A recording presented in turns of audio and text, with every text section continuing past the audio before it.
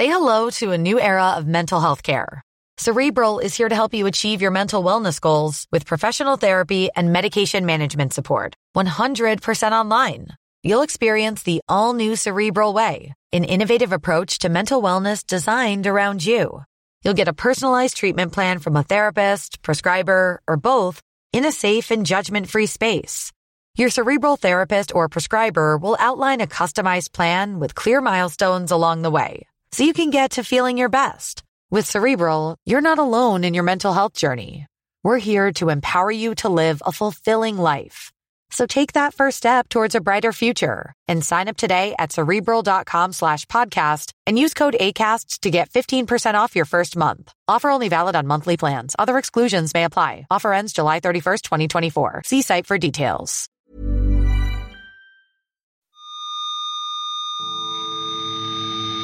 Hello, welcome to the Creator Podcast. This is episode 8.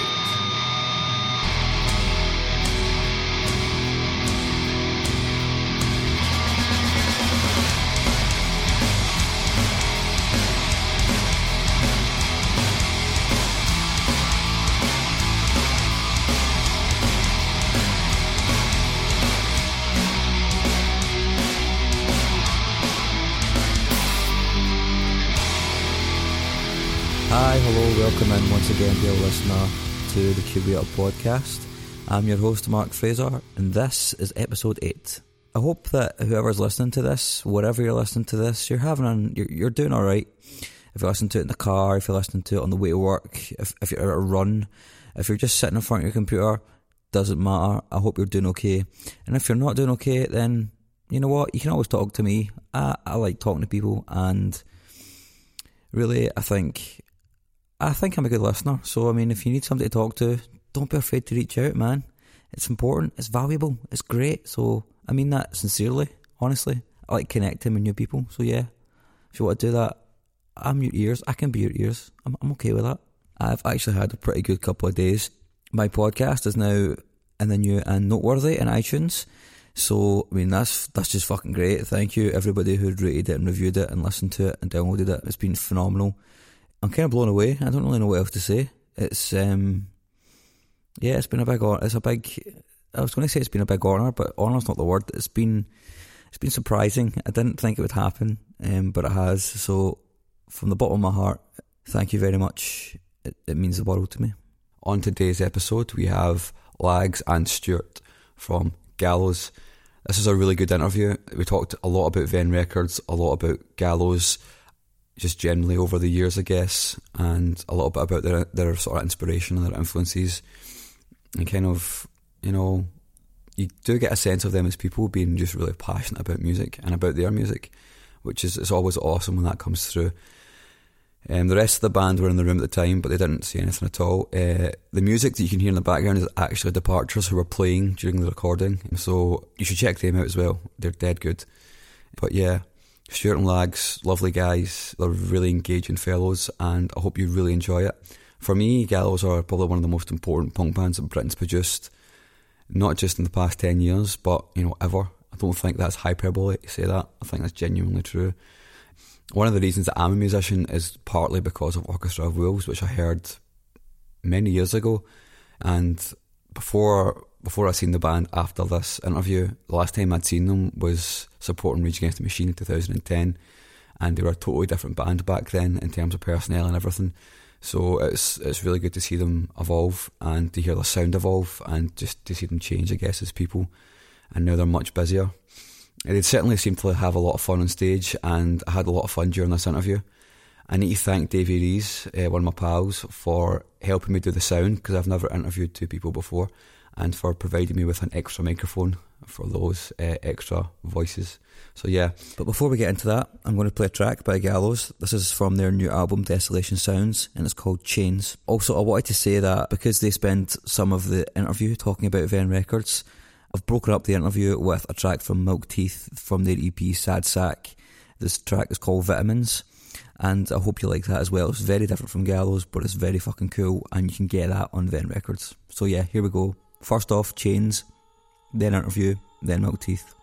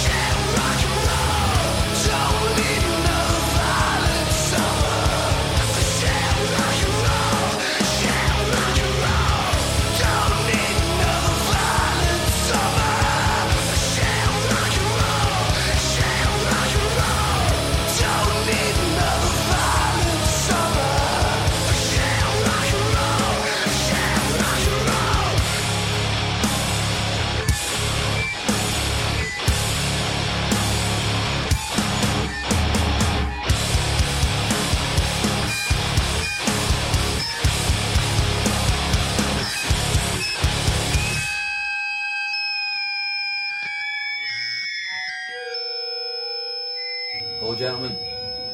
Good evening. You guys have been pretty busy, like especially you guys, because you're not just Gallows starting back up now, but also like you've got a label and you've got a management thing. So 2015 is looking quite busy for you guys.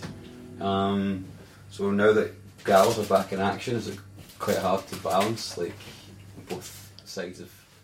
It's hard to do Gallows because everyone's so far apart. But when it comes to doing the record labels, you know, it's a lot of it's just email. Yeah. Or like, do you know what I mean? Like constantly like. You're picking up those the noisiest snack you can, Wade McNeil. It's a bag of salt and vinegar Walkers for anyone who is bothered, and that is a branding opportunity there. So if you want to send us free crisps, please do. No, I mean, Venn. I mean, it's a valid question. Venn was started when we were all in the same country together and were touring heavily. Mm-hmm. Since we've been touring less heavily, the labels actually got busier. Yeah. So when we were all together, the first band that we signed was Marmosettes. We put out their first 7-inch. I think that was after we played, was it Sonisphere or Download? It was at Download. Download. And we saw them and we were just like, who's this unknown band? They're going to be amazing. Let's give them a platform, which is something that we never had, really. For Gallows, we kind of put out our own demo before we got an album deal. So we were really pleased to do that, and it worked. It was easy. When Gallows was busy touring a lot, it was kind of a lot easier to discover bands that we wanted to sign because we'd be playing with them a lot. And I think since we've geographically spread out with Wade in Canada, myself in California, and Lags here in London holding it down, we tend to have a bit more of a global approach with it on the label now, whereas before I think still we've only released UK bands so far, right? We've done a couple of Norwegian bands. Oh yeah, that's right. Yeah. But again, because Gallows have always had quite a big fan base in Norway, it's a country that just gets it, and you can tell by the kind of bands that get huge there. Do you know what I mean, like Cavell Attack, Turbo Negro, like all those bands, you know, they're big influences on us. Joe Ewing were a huge influence. Oh yeah, definitely. Yeah. So it's like, so for us, like signing bands from Norway, it's almost like signing bands from home, because you know a lot of this. Me and Wade was saying actually, like the other day, there's a huge demand for Gallows in Norway, and I think it's just because they kind of get that kind of music. Yeah. London never got us, or the UK rather, really never got us. I mean, it sounds ludicrous to say because we had a certain degree of success in the media and commercially, but really kind of our peers that we looked for and the scene that we felt we fit in more is definitely in like Oslo, basically, in Norway. So it's strange. That's where we took our key influences from. Yeah, when Gallows first started, there was so much influence from Scandinavia, and less so from like, you know, the UK hardcore trends, where there's a lot of beat down metal and those are all bands we're all friends with, you know, and bands we grew up listening to and going to see at shows. Nothing against it, but when we wanted to do something different, I think we were excited by what was going on in Scandinavia, in Sweden and Norway, especially with labels like Burning Heart, for example, who put out bands like Nine, Within Reach, Breach, J.R. Ewing were on... who put out our first J.R. Ewing records? Joe Young did stuff with... it's a guy from Coalition. And so these are all labels and bands that we looked to that wasn't happening where we were from, so it was exciting and new. And that's what we try and do with Venn, really, is just kind of sign bands that aren't just your run-of-the-mill, you know, a dime a dozen kind of bands. So we signed Marmosettes, and obviously they've gone on to great things. We put out a release from Moose Blood, who are obviously doing really well. So we're not defined to one kind of style, we just put out music that we like. And I think that answers your question in a really roundabout way. Oh, I was actually going to say, like, it seems like you guys are starting like a sort of DIY punk empire almost, like. I think that's almost a contradiction in terms of a DIY empire. It's funny. I think we just have, without wanting to sound big-headed, I think that being around as long as we have, we think we know what good bands are, what bands approach their art in a way where they're going to have some kind of longevity. And I think the minute that Lags and I and we first saw Marmosettes play and the way they put their heart and soul into it, we thought there's a band that's going to have some longevity. I think with Moose Blood, completely different stylistically, but the way that they present their music and lyrics, we were like, that's a band that's going to have some longevity. And same with Baby Godzilla, you know, and that's another band we released. They don't leave a show without being bloody and bruised, and you're going to see that tonight here at the Cat House in Glasgow. They are just a band who go all out. So any band who presents their art in that fashion, Venn tends to get behind it. Yeah, it's weird because I've had messages from people who are at, I won't say where, but like big publishing companies who've like, oh, just picked up this band, you know, can you check them out? We want to do something with them, like trying to find like a cool label to put them out through. They send it to me and I'm like, oh my gosh, it's just such like, there's no edge, there's nothing about them. It's just the reason they're getting kind of this major backing is simply because like they're safe. Yeah, completely safe, completely sellable. And like I think our market is people like us. Do you know what I mean? It's not like the general music fan. It's like people that represent what we do, what we're into, the kind of art we like, the kind of bands we listen to. So it's not about playing it safe as a record label. It's about pushing boundaries. Do you know what I mean? Like releasing stuff like Jesus fucking Christ. Like when my our friend Dan Carr, who does Radio 1, I always like, you got to check out this band. Like if you can play them, that'd be cool. And he was like, oh, I'm really into it, but there's no way I can play someone called Jesus fucking Christ on BBC Radio. Yeah. And he did, and he called it JFC. Like, there was a way around it. That's sort of what Fucked Up do. They do F'd Up whenever they want to do commercial releases. But F'd Up's one thing. Jesus fucking Christ is something else. JFC. Sounds like KF. Well, it practically is. But I don't know. It's difficult for a label sometimes when you're not working within the confines of a scene. I mean, we all grew up getting into music in the 90s, where Victory Records, as an example, really had hardcore and straight edge on lock. You know, if you liked Earth Crisis, Snapcase, Strife, Warzone, it had that Bulldog logo on it, and you knew it was a sign of good hardcore, right? And it was that kind of music. For us, for Venn, we don't just promote one kind of scene. We're not a hardcore label. We're not a, like, Jesus fucking Christ, electro label. We just put out anything we like. So I think we ask people who subscribe to Venn Records and our releases less to be involved in a certain scene, but more just kind of like, I don't know, like open their minds. Yeah, and like kind of like just trust their peers, because we're all peers. You know, we're all the same. We listen to the bands we put out, and so it's just like, just open your mind a bit. Hopefully, with Venn, by not painting ourselves into a certain scene, we're not going to end up chasing those golden years that I think certain labels who have a specific roster might.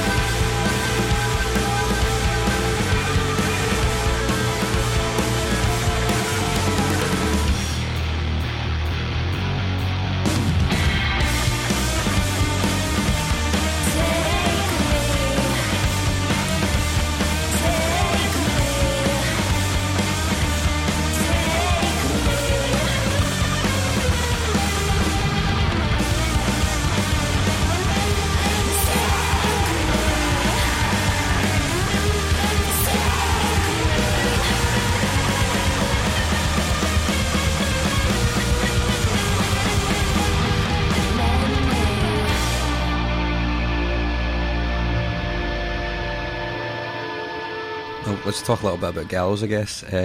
You guys have been a band for 10 years now, which is about as long as Black Flag and The Clash, which is, do you ever think a band would go on that long? When you started? No idea. Like, let's be honest. When we started the band, we didn't think we'd go on 2 fucking weeks, let alone 10 years. What's that like now that you have one? Like, you ever reflect on it and think, fuck? Look, it's... I don't know how real you want to be here.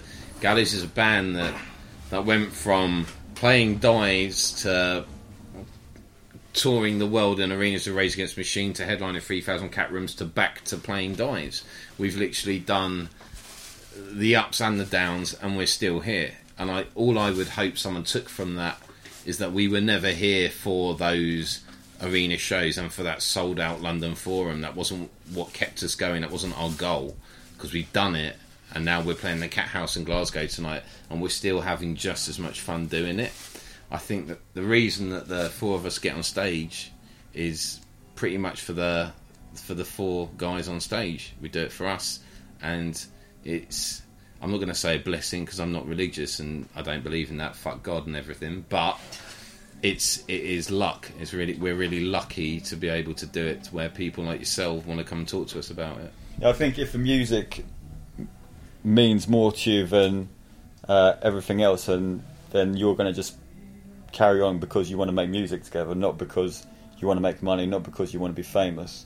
And I think with some people, that kind of shit can like cloud their vision, and they're like, oh no, I'd rather make music to be famous, to make money. Whereas for us, we make music because we want to make music. Do you know what I mean? We want to like make interesting albums. We've never ever, like in the whole history of Gallows, we've never ever subscribed to a certain scene or style. Like every single record we've made has stood out individually, and there's bands who just keep recording the same album over and over again, and you know, like for them it's like, oh, if we change our sound we're going to lose a load of fans, whereas for us, just don't give a shit. Yeah, we change our sound because we want to, not because like we're like we don't keep, what I'm trying to say, we don't like sound the same all the time because we want to play it safe. We change our sound because we as individuals want to make music that excites us. That's it. And I want to say to anyone listening to us is like, oh, you say you never want to, go commercial, but you did do that single with Lethal Bizzle. The reason we did that single with Lethal Bizzle genuinely is because we're all fans of grime and we all listen to grime, and at the time, and maybe it still is to a certain degree, Lethal Bizzle was like the king of grime, was killing it in London. And when you have an opportunity to work with one of your favourite artists, be it Simon from Biffy Clyro guesting on Grey Britain to doing a single with Lethal Bizzle, of course you're going to grab that opportunity with both hands. That's not about selling as many records as you can, man. That's about coming from a shitty suburb town of London and being able to work with people that you really admire. That's what that was about. I mean, you would get no argument from me, like, you do what you want to do, like, that's just the way it is. I think a lot of people get attached to bands and then they have that attitude of, well, they're kind of my band, so they shouldn't do it. Yeah. Everybody does it, yeah. We're totally guilty of it. I mean, some of my favourite bands that have changed the odd member, and I'm like, fuck them, Sepultura, I remember being 14 years old at a playground at a school, reading, I don't know, Kerrang on Metal Hammer or something, and being gutted when I got the news that Max was leaving Sepultura. And but it's one of those things. As a fan, you kind of don't understand what's going on behind the scenes, But really, it probably was the best thing for them at the time, You kind of touched on it a little bit a second ago. I was going to ask it, but since you've brought it up, it's probably a good idea to bring it up now. This is the second album with Wade, obviously, and you seem to be exploring new stylistic territory. So that was a conscious decision then, to try and do something that excites you? I think with everything Gallows do, it's never a conscious decision. It's always an organic decision. It's something that just happens, and it always happens naturally. Like, we could be talking about like any kind of music. Do you know what I mean? Like, we listen to loads of like hip hop and stuff like that, electronic music. Like, if you were to be in the van when we were on tour, like, most of the time we're not just listening to like goth rock or punk and hardcore. Like, we're listening to like Major Lazer and Bloody Beetroots and stuff like that. And it's we just go out there, we just make music just for the fun of it, and you know, if it was not fun, we wouldn't do it. I think a lot of friends that I know that are fans of Gallows have been wondering, well, where did that come from? Do you know what I mean? Like, why was that suddenly slightly darker and more gothic? I just think it comes from when you're growing up. You've got to understand, when we recorded Orchestra Walls, we were in our early 20s. We'd been in bands that had some kind of touring experience, but not outside of the UK, and certainly not to any level where anyone gave a shit. Okay, I think the biggest tour my old band ever did was supporting Bane, and what did you went out with some fat wreck bands or something, and it was just a thing. I think when Wade joined the band, Gallows had some like worldly experience. You start growing up, basically becoming a man a bit, and Wade coming in from the. Hey, I'm Ryan Reynolds. Recently, I asked Mint Mobile's legal team if big wireless companies are allowed to raise prices due to inflation. They said yes. And then when I asked if raising prices technically violates those onerous 2-year contracts, they said, "What the f*** are you talking about, you insane Hollywood ass?" So to recap, we're cutting the price of Mint Unlimited from $30 a month to just $15 a month. Give it a try at mintmobile.com/switch. $45 up front for 3 months plus taxes and fees. Promo rate for new customers for limited time. Unlimited more than 40 gigabytes per month. Slows full terms at mintmobile.com.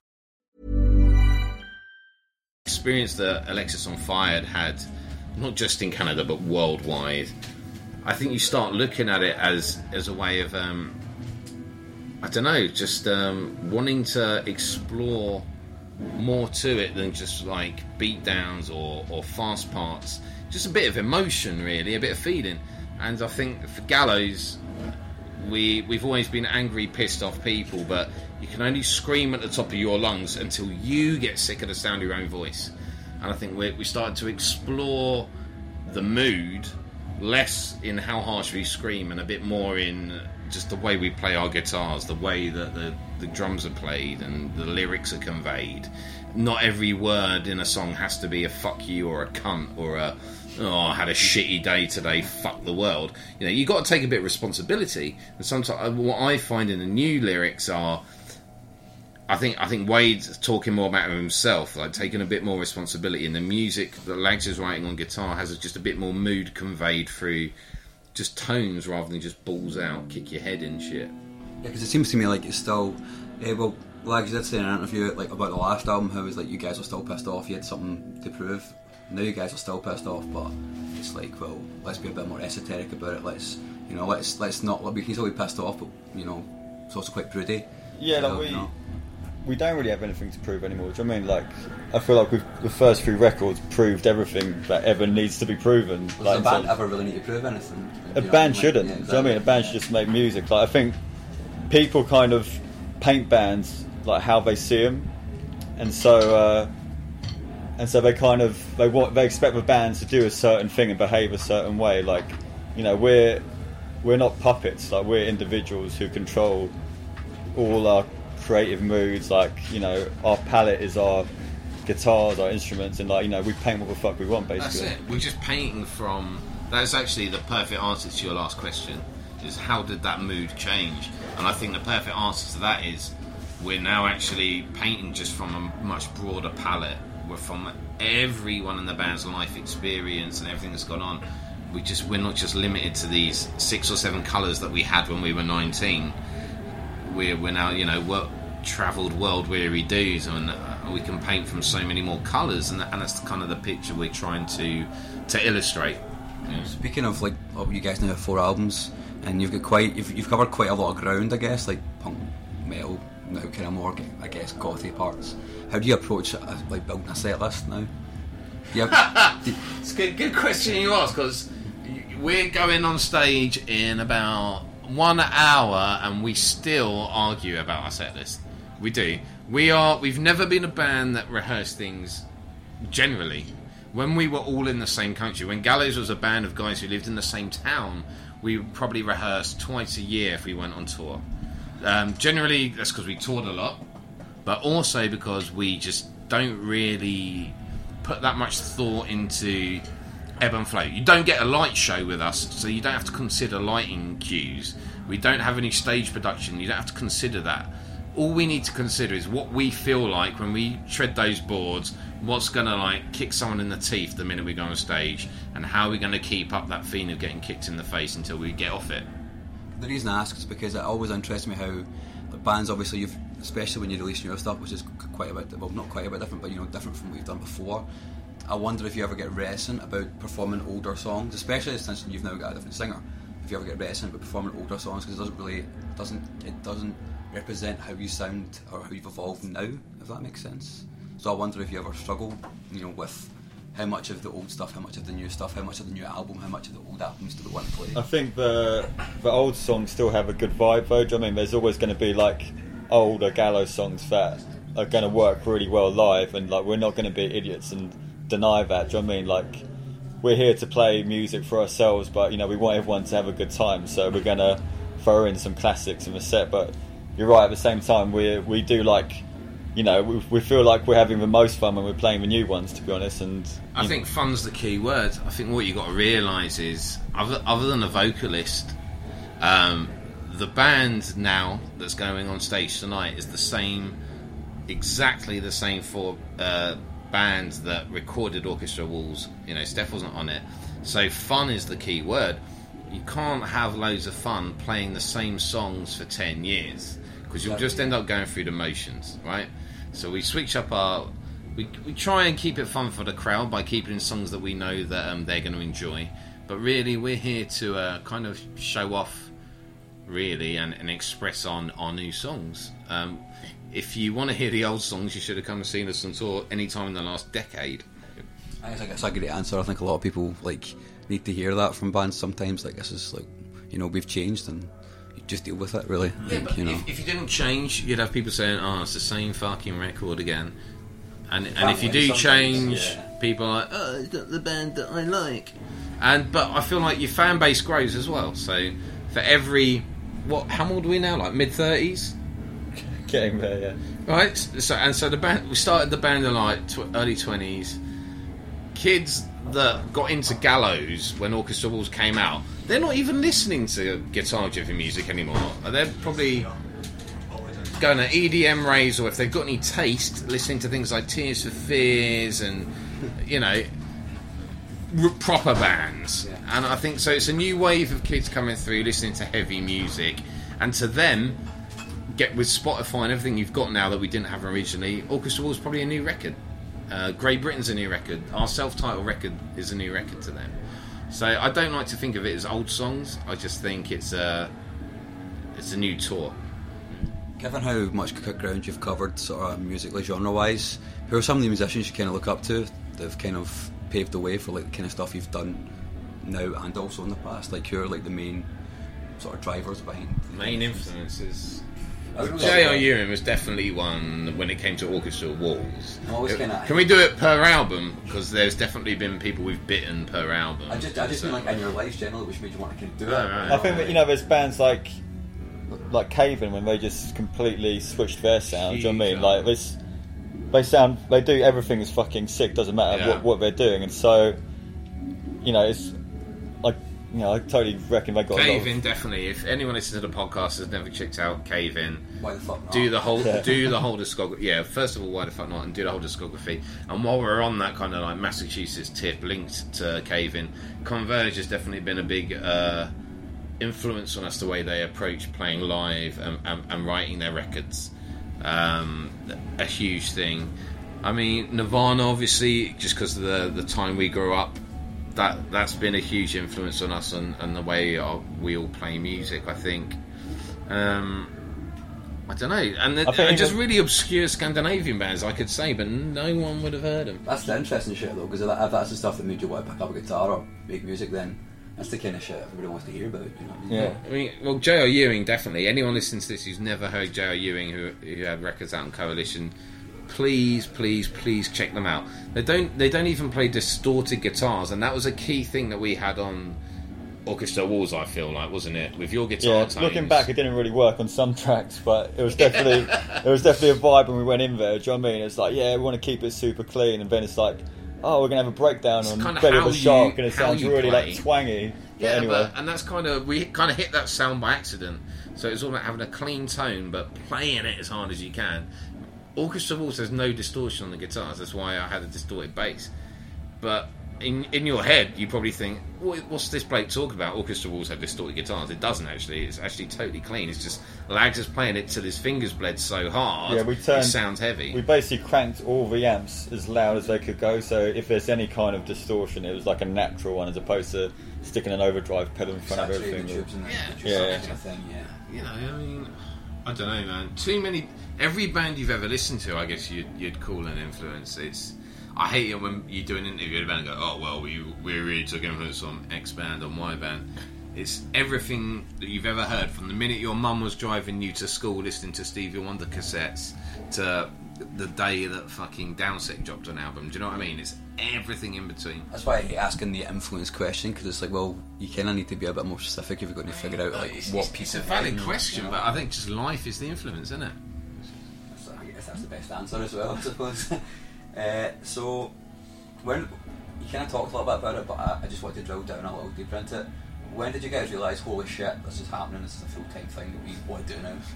Can you remember the moment? This has never been publicly broadcast, the whole going one direction, getting a phone call and going in the other.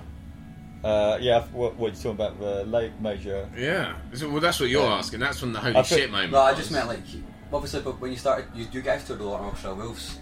So you must have made a decision at some point to go, fuck it, we're doing it. Like, we're doing this. I think we're doing Orchestra Wolves. I remember everyone around us kept saying, like, we did a tour of Sentinel Paramedics and Derail, and they were like, we were main supporters of Sentinel Paramedics. Yeah, and they were both like, you guys have really got something going on here, and we were like, what are you talking about? The only thing we've got going on is a couple of beers. Yeah, and it was weird. Like, we'd play some gigs with November Coming Fire, and like, they were like, we want to take you guys out, and we'd show up to the gigs, and there's more people there to see us from them, and promoters coming up to us at the end of the night, going like, I'm really sorry, like everyone who's paid in has said they want to see you, but we've already had a guarantee for NCF that we've got to pay them this amount, and you can only get this amount, and we were just like, this is so weird, like what's going on, and then it kind of just spirals, and as it's happening, you don't see it, like you don't.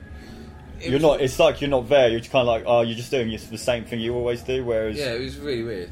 We were playing to the same crowd that we did when we were playing London. We were playing Hardcore All Dayers on bills with some great bands. We got lucky enough to play with Striking Distance when they came over, and Cold World at the Dome. And I remember that being like the last Hardcore All Day we ever played. And I remember actually feeling a bit heartbroken that, like, coming from the hardcore scene, playing hardcore bands my whole life, and this is my first Hardcore All Day show with Gallows that we played, and I love Striking Distance, and the whole crowd just hated us. And we'd always get put in these hardcore days as a gap filler, and I was like, no, I guess we're shit. I guess no one likes us. And like Lag says, we go on a couple of tours with, I guess, bands like November Coming Fire definitely, on the hardcore end of the spectrum, have a more open-minded fan base, for sure. As did Sentinel Paramedics. So when we were playing in front of their crowds, people kind of got it, didn't they? And then I guess we'd announce our own shows in like back rooms of pubs, and we'd end up filling a 100-cap back room of a pub, and I was like, holy fucking shit, we sold 30 demos today. That's when we thought we'd made it. Honestly, that was when we thought, fuck me, like 30 people give a shit about our band. But even then, you're not making money. Do you know what I mean? Like, it's not a case of. Got it, man. Yeah, it's not a case of like, oh, we can just quit our jobs and carry on, because obviously, like, I remember Lee was working, Stu was working. I'd actually quit work because I was going on tour, like, just doing merch for bands, like, and getting paid £15 just to do merch. And I was going every venue. I'd give the promoter like a Gallows demo, and I think they would probably just bin them. Do you know what I mean? It's like, never heard of them. Fuck it. But is any trepidation about doing that, like making that leap, going? I was lucky enough to work for my family business. I think Lags had a job he hated, so was quite willing to give it up. Well, I didn't mind. I was working at Borders. You were getting loads of Playboys in the bathroom for free. I remember you telling me about that. But no, we got really lucky in the fact that we got in it's all about timing. At the end of the day, there are so many amazing bands in the world. far more talented than us and far more deserving who didn't hit the timing and didn't get there. And I think we have to kind of give that some kind of acknowledgement. I think a lot of bands, and I could name one or two that are big at the moment, that are British rock bands who are killing it and don't acknowledge the fact that they're just a product of good timing, and there's way better bands bigger than them. So I don't know. I guess the first time we had our name written on the cover of Kerrang was like a bit of a moment. Not because we give a shit about it, but that was just like I could show it to my mum and be like, look, there's a reason why I'm a fucking dropout. Yeah, it's weird because you know It's tangible. You might be now thinking like, oh yeah, like all those magazines are a bit passé or whatever. But when you're a kid buying Kerrang magazine, like I remember getting it like Kurt Cobain on the cover and things like that. You're like, I'd be shocked if anyone listening is thinking hadn't had those magazines when they were younger. Yeah, but exactly. we were quite old when it happened, so I had a band get a great review in Fracture fanzine before I had a Kerrang front cover, so I didn't think it's the right way as far as I'm concerned. Like, fuck the scene. Like, we never really cared about the punk rock snobs thinking, like, they didn't like us anyway. yeah, So Monk Dave. we had nothing to lose by This one goes out to Monk Dave in Wales. by people, and Nick Javad, by people covering us in Kerrang. It's not like we lost the fan base, because we never had, the underground punk scene never backed us. It's quite interesting because my first hardcore record I ever had was the second American Nightmare record, Right, yeah. background music. Yeah. And I got that because of a good review in Kerrang. That was the first ever tour I ever did. In my old band, Winter in June, we went on tour with American Nightmare. We played Canterbury Scout Hut in 1999. I want to say with Sworn In and Canaan. And those are the good days. Yeah, But it just reminded me of how many good bands like Several Paramedics and Beach and Derailed. well, I'd that's totally forgotten about. that's how we knew about those Yeah. guys, because we'd always go to shows to see all these bands that come over, and we would go to Leeds, we'd go to the 1 in 12, we'd go to Bradford, you know, Sheep would put on shows all the time up north, and you just we'd go and see fucking, what was that, Imbalance or whatever, and you wouldn't think twice about travelling that distance to see it. So that's how, when Gallows was putting out a demo, we were able to get shows, because we knew the promoters just because we would travel the country just as kids going to shows. Yeah. And I don't know, man, I think the history of the UK punk rock scene and stuff, it's a weird one for Gallows, because we're almost kind of hated by that kind of the collective scene, the people who go to shows at the 1 in 12. But we were going to those gigs, man. We just got Kerrang wrote about. We didn't ask Kerrang to write about us. Do you know what I mean?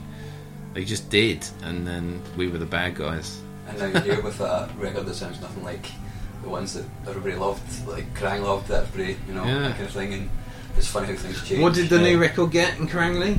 Got 4. 4 out of 5. It's not bad. You hope they've grown up, like, as well. I somehow think it's totally different. Well, it's an record.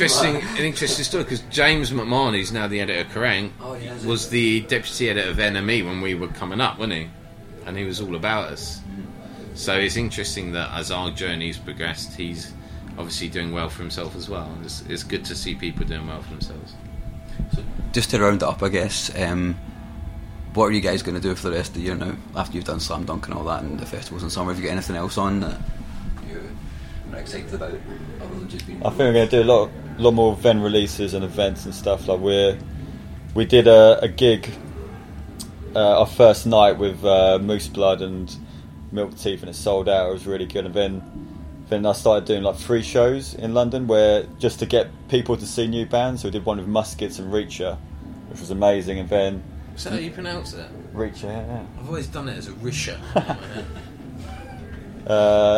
So yeah, I think Besides like, a Venn, the guy can't pronounce your band name. more releases, more gigs.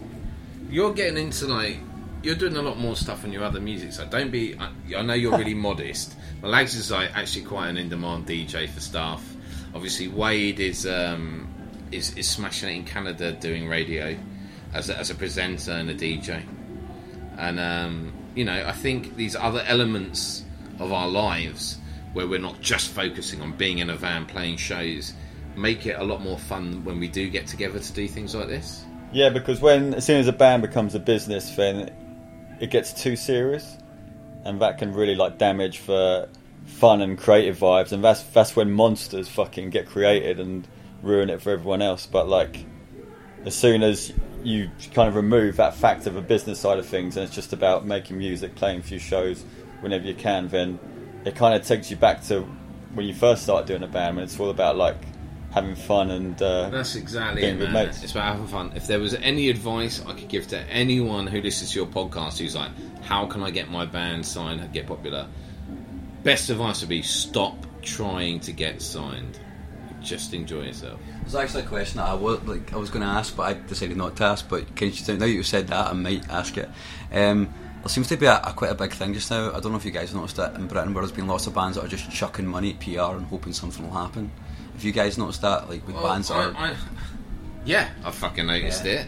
And yeah, I know a lot of people that work in PR, and they fucking love it. Yeah.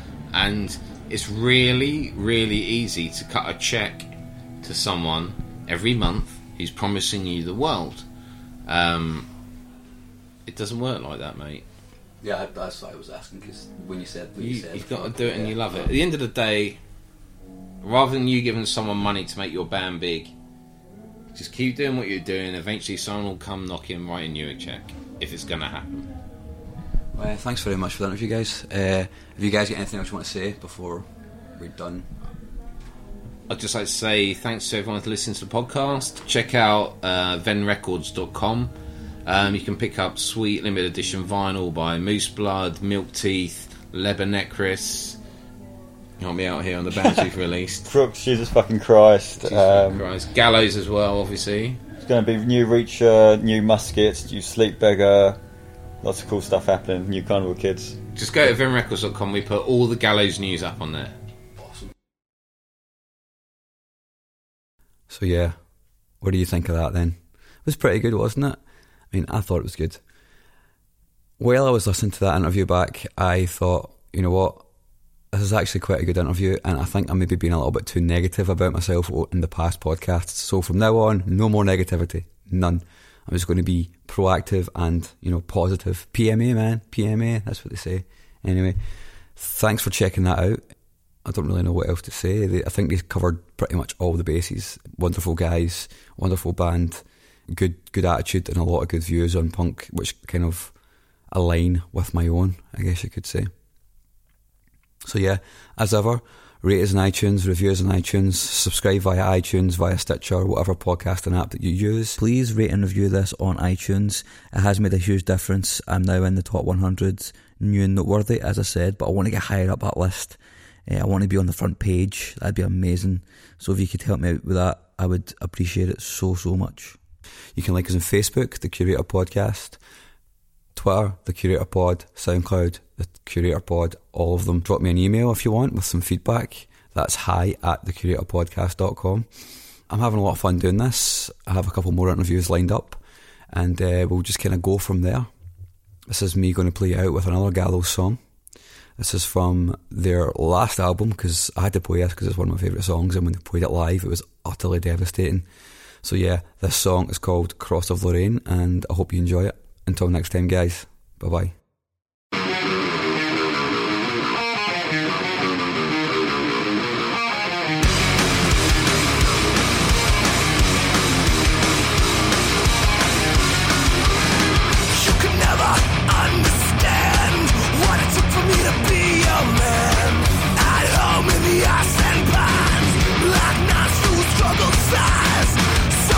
Better left unsaid. If that were true, then I'd be dead.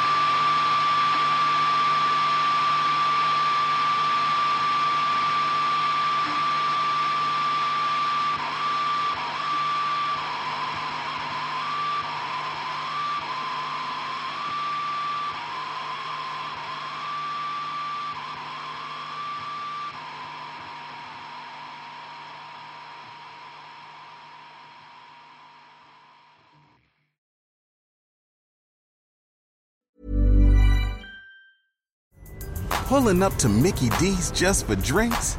Oh yeah, that's me. Nothing extra, just perfection and a straw.